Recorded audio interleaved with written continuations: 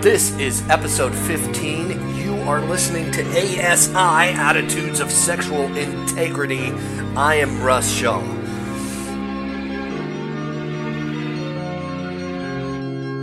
It's always been my passion over the years of doing this podcast to understand, to process, and then articulate the truth claims of these two worlds known as psychology and faith. And honestly, when I think about the collision of these two worlds, truth be told, yes, there's some great stuff in psychology. There is some great steps that can be taken in our behavior modification, yes. But underneath that, the desires of the heart, man, we are all looking for paradise. We're all chasing and running towards some kind of freedom, some kind of destination, whether it be escape or a place to just be and sit and understand what does it mean to arrive at paradise. Because we're going there, man. We're chasing it. We all got it in our hearts.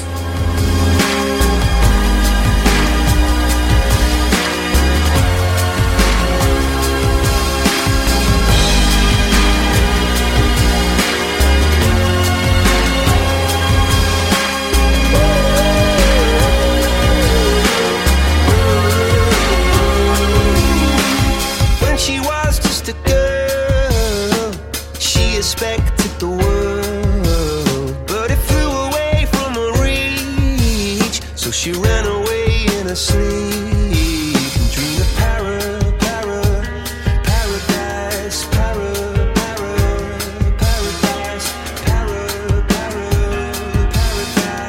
Every time she closed her eyes.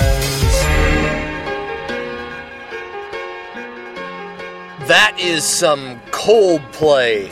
Love that band. On the last episode, I talked a little bit about the direction of the show, right? The podcast, what it's about, and why it exists. And, thank you for everything that you've given and your feedback and, keeping this thing going. Yeah, man, the fact that you guys would donate your life energy to keep it online, and it's a measly $26 a month, but man, it was getting low. It was like on empty, and we're getting up there a little bit. It's paid on into the summer, and but anyhow, if you like the show, ASI247.org, you can donate there, and man, I just appreciate all you guys who write a little more action than words. I dig that about you. Like, this isn't digital therapy or anything like that, but there are bills that need to be paid to keep it online. And while people have great, kind words, actions speak way louder than words, right? All right, I'm not in this for the money, of course not, but it does take money to keep this kind of a production going.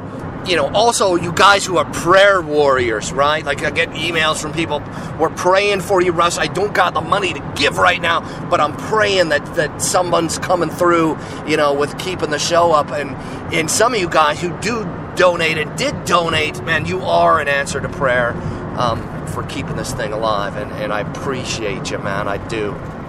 Right here. Right in my heart. I appreciate it. In the midst of the most painful faces, angels show up in the strangest of places. Angels show up in the strangest of places. Going through this life, looking for angels. People passing by, looking for angels. Now, when it comes to getting help for this thing, when it comes to seeking out help, I guess I wonder what your approach is. Where are you at? I've gotten lots of different emails over the years from people who just kind of stumbled across a podcast and, just looking for something new to listen to some people who are just, on the ropes. Life is dissolving, and sexual addiction has become like alcohol addiction, they're just losing everything. Just some of the feedback had me thinking about how you guys are heart people. Some of you guys are starting to get it, and some of you guys are starting to realize that this is more of a heart thing than it is a brain thing. And while I do love psychology, there's a little more going on, right? Like, I'll give you an example. Thorndike is a guy who's kind of one of the granddaddies of what's called reinforced behavior kind of psychology, right? And his theory is that every being on the planet, that we evolved from some primordial goo, and all the other animals who are in the planet, we're all looking to get out of pain and into pleasure, right? So we're all reinforcing our behavior in our pleasure centers, and this guy did some experimentation on cats and rats and stuff like that, and it had me thinking about instinct, I talked about in the last podcast how, the only things you really have to do in life is you have to eat, and if you don't eat, you'll die. But when you die, you're going to pay taxes. So you got to do those two things. You got to die and pay taxes. That's the only two things you have to do. And Thorndike had, some of his thinking is instinctive, right? Like rats, you don't have to tell a rat that. A rat doesn't care about, whether he doesn't think about it. He's just like, I'm going to eat, and if it tastes good, I'm going to eat some more. And, if you stimulate certain pleasure centers in a rat's brain, it'll eat itself to like the size of a football or a watermelon. I mean, so, and some of this is true, and some of it you can trace back to just bonehead psychology, and I agree with some of it, but we're not rats, all right? And go into some of the theological realities is to get you to think about the fact that, you are a spirit with a body, and you are a little deeper of a freaking creature than a rat or a cat or a dog or a rabbit. You really are. All right? And on the faith side, you'll hear people say, there's a lot of people that just don't understand sexual addiction, first of all. And they just say, well, you're just a sinner. You need to repent. You need to pray and have some faith. All right? Well, what does that mean? And when it comes to the collision of these two worlds, right, psychology and faith or religion, this piece of scripture is brought to mind. It's from James chapter 2, starts in verse 14. What does it profit, my brethren, if someone says he has faith but does not have works? Can faith save him? If a brother or sister is naked and destitute of daily food, and one of you says to them, depart in peace, be warm and filled, but you do not give him the things which are needed for the body, what does it profit? Thus, faith by itself, if it does not have works, it's dead. All right, that's James chapter 2, 14 through 17, and that is a illumination. Your heart, you're a spirit with a body. It's kind of like, and that's where I go with some of the psychology. It's like calling a watermelon a green ball, all right? Well, that's a green ball. Well, yeah, it is. You're not wrong, but it's a little deeper than that, isn't it? And it's getting folks to think about that, Think about faith. What really drives you underneath your animal instincts and appetites, right? So, I guess it depends on your approach. For me, I just wanted this thing right out of me. I wanted this addiction off of me. I wanted the monkey off my back so bad I was willing to sacrifice some of my pride. When it came to getting a counselor, and seeing that cat once a week, I'm self-employed. I don't got, insurance for that kind of thing. So, it cost me some money. So I shelled out some money, and that was good because I didn't have a generous heart when it came to giving away something. Part of my conviction in listening to the cat that was telling me what to do, I'm giving him money. Maybe I ought to do what he says, right? I started to get into John Wooden. I don't know if you know who John Wooden is. He's a basketball coach. I was checking out ESPN's top coaches of all time, And right up there, man, at the top is John Wooden, you know. And not just basketball. I'm more talking coaching in general. John Wooden, probably the best coach that ever lived when it comes to coaching sports. Not just collegiate sports, but professional sports of any kind. This man is amazing guy who can lead people and get people to pull things out of themselves that they didn't even know were there. So just got the utmost respect for this man and the way he taught. Now, John Wooden was gifted in the way that he could teach on a couple of different levels. Now, for me, it was always, you know, I've had therapists over the years. I've had psychologists and psychiatrists. I had Christian counselors. And the best ones that got right, when I saw a change in me, it was the ones that could pull stuff out of me, right? It was the ones that were coaches. Those were the ones that really moved me from the inside out, right? They could pull things out of me that I didn't know were there. Just like John Wooden, like all the athletes that trained under Mr. Wooden, they all said that. He could pull stuff out of you. And he could do it without making you resentful. And that was another gift he had. He was able to teach fundamentals.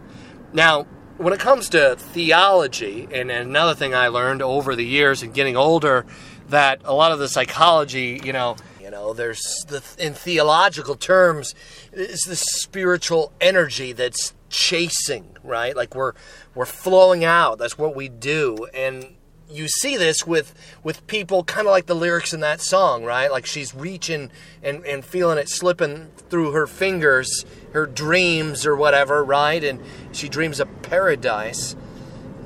See, and when it comes to defining this word paradise, it's like defining the word in shallow terms can be deadly, right? And people don't see it, you know? I mean, you hear... It's like, you know, there's people that reach for in their professional career, right? If I could be, you know, if I could achieve this place in my career, or if I could be rich and famous, and if money wasn't an option, and if people loved me and knew my name, kind of a thing, you know? And then they get there, and sexual integrity issues, right? Like crack open a newspaper. And paradise is this thing that we feel it, right? We feel its energy. It's not just a philosophical or psychological concept. We feel it, right? Ultimately, what you are on the surface in this point in time is a conglomeration of what you've believed over the years, how you have behaved as a result of that belief, right, has brought you and I to this point in our lives. One of my favorite scriptures in the Bible is from Ecclesiastes, where King Solomon says that God put eternity in the hearts of men, right? And there's something to this concept of paradise, that we're constantly reaching and groping for paradise. Even in the darkness, you know, in the darkness of my suicidal tendencies, I was like, that's going to be paradise, all right? I'll get rid of Russ Shaw. My family will be better off because I won't be around to screw everything up, and they'll have the money because I'm better off dead, right? I'm worth more dead than I am alive. I was talking to a guy, and he was talking about some of his suicidal thoughts, and that's one of them. And I'm like, dude, you know, if you think about it, a lot of us are worth more dead than alive. I mean, if you look at people's life insurance policies, your net worth is worth less than your life insurance policy will pay out if you die. All right, that's most people's life insurance. You ever hear this term, buying the farm? Bob, he bought the farm. It means he died, right? It also means that his life insurance paid out, and old MacDonald was able to pay off his farm, or his wife was. we're more than money, all right?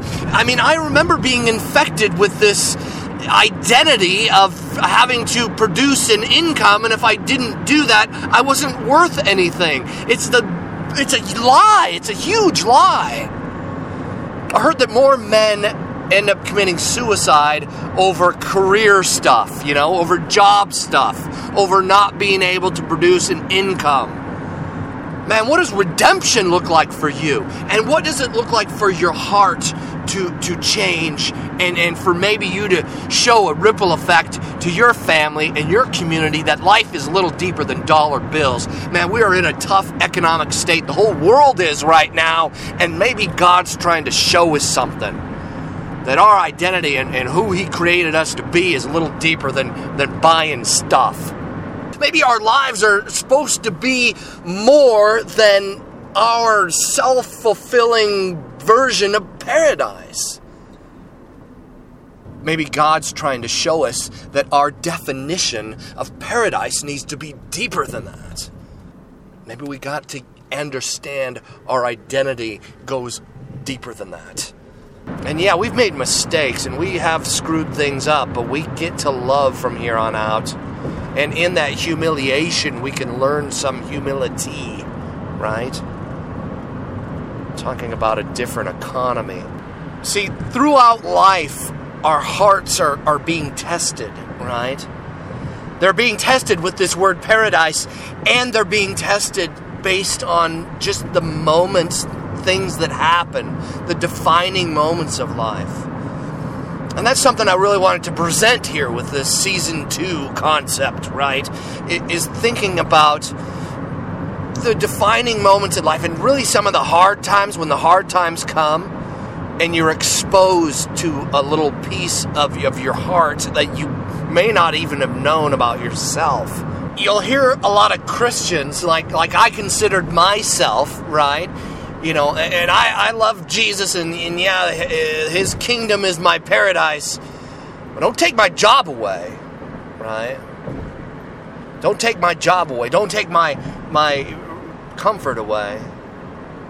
Don't take my prestige away, right? What people think of me.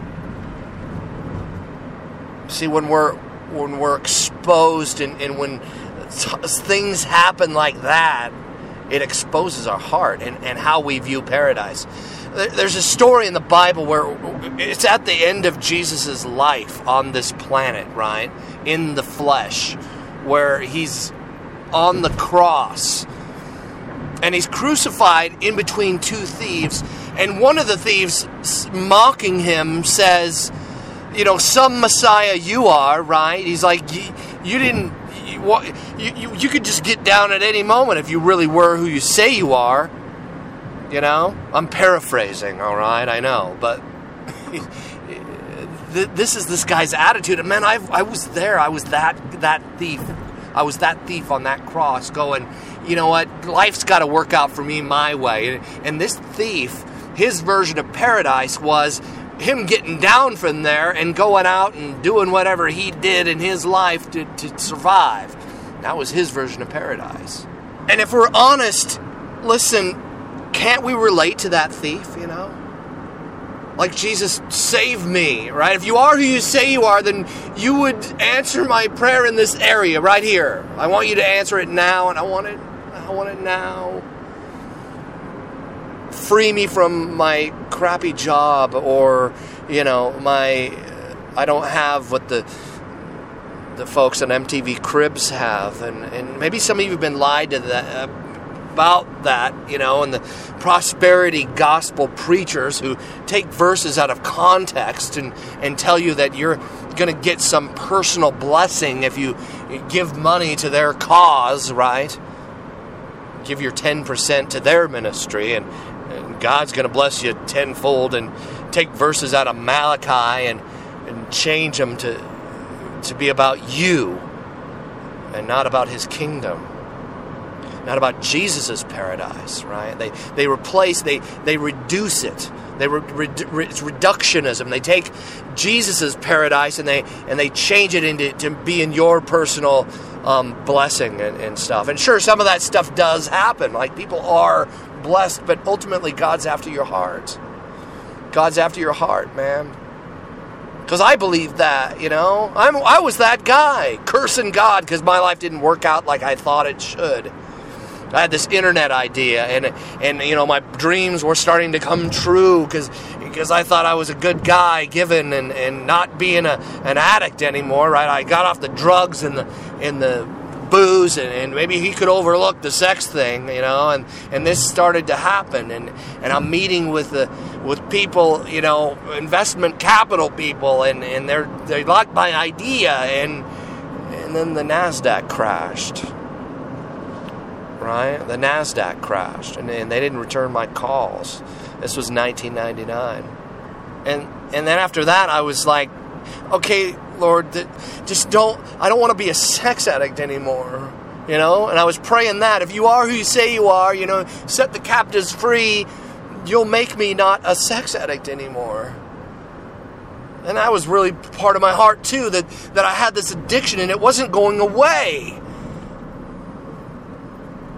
And he does say that too. He does. There are promises in the Bible to set us free, but first he's after your heart. He's after your heart. After some years of recovery and tears and on my knees and talking to God and furthermore listening to him, getting in that book and really praying and then listening to him. I'm at a different place where I want to echo what the other thief said. I guess his name was Dismas. There's actually a Christian rock band named after the other thief that says this. Because right after the thief that mocks Jesus, right, saying, oh yeah, save us, save yourself, this guy goes, hey, shut up. Right, I'm paraphrasing. Actually, that's in the Message Bible. Message Bible's like, the guy says, shut up. He says, listen, you and I are getting our just reward.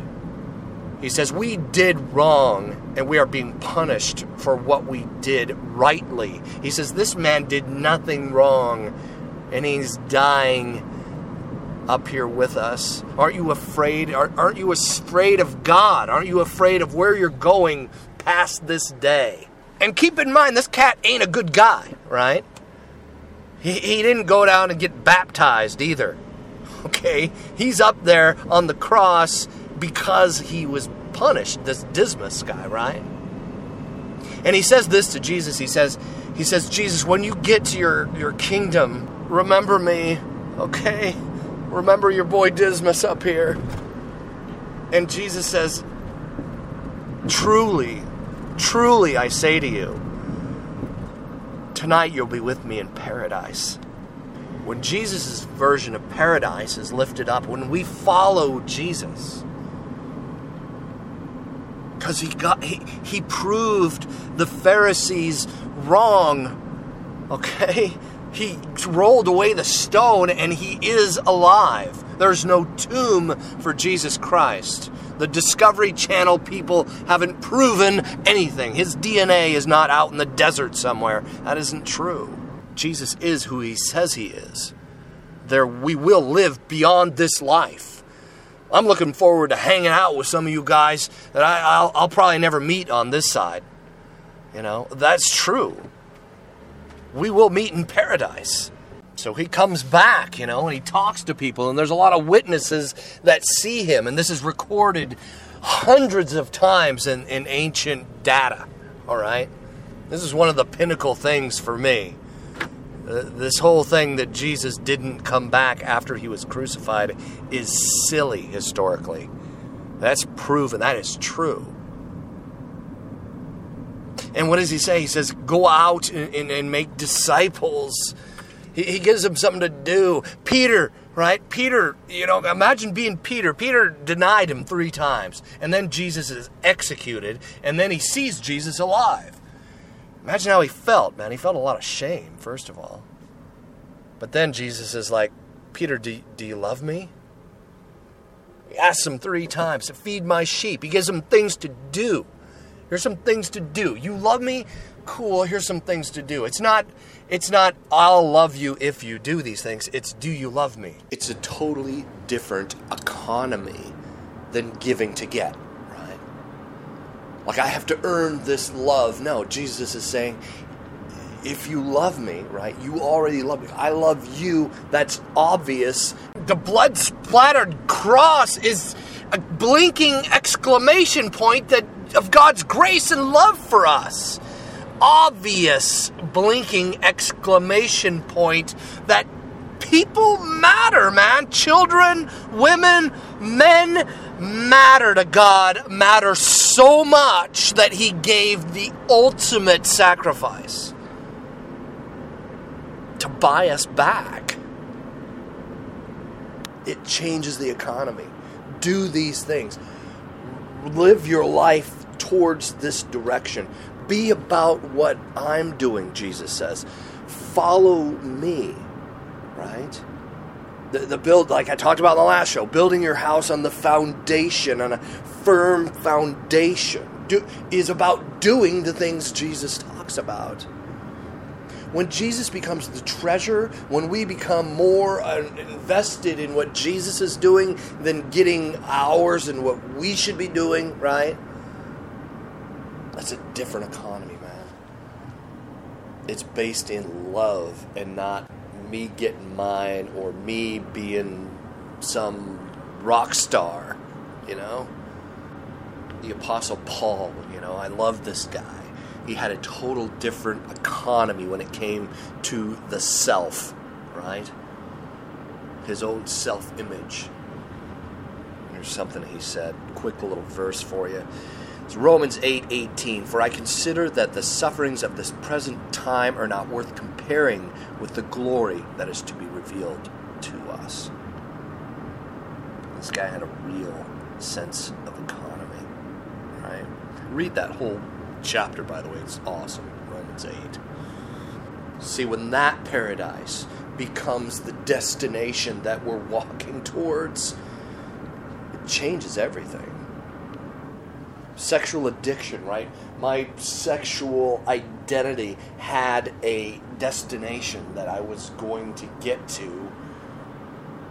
It's the saddest thing for to happen to a person is not like dying of AIDS or something like that, or hepatitis and some of these sexually transmitted diseases. I think the saddest thing is some of these old dudes in Vegas sitting in some buffet somewhere all alone because their penis ran their life and they arrive at that destination.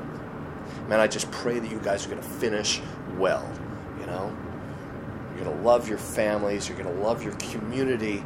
You're going to shine that love out, right? Be about what God's doing. I love you guys. I'm going to end the show right there. I'm going to close out with a song from the band Dismas. Talking about that other thief, right? I love that guy. Paradise. Until next time. Bye. It feels like the sky has never been so blue, but that's not the way it used to be. 'Cause there was a time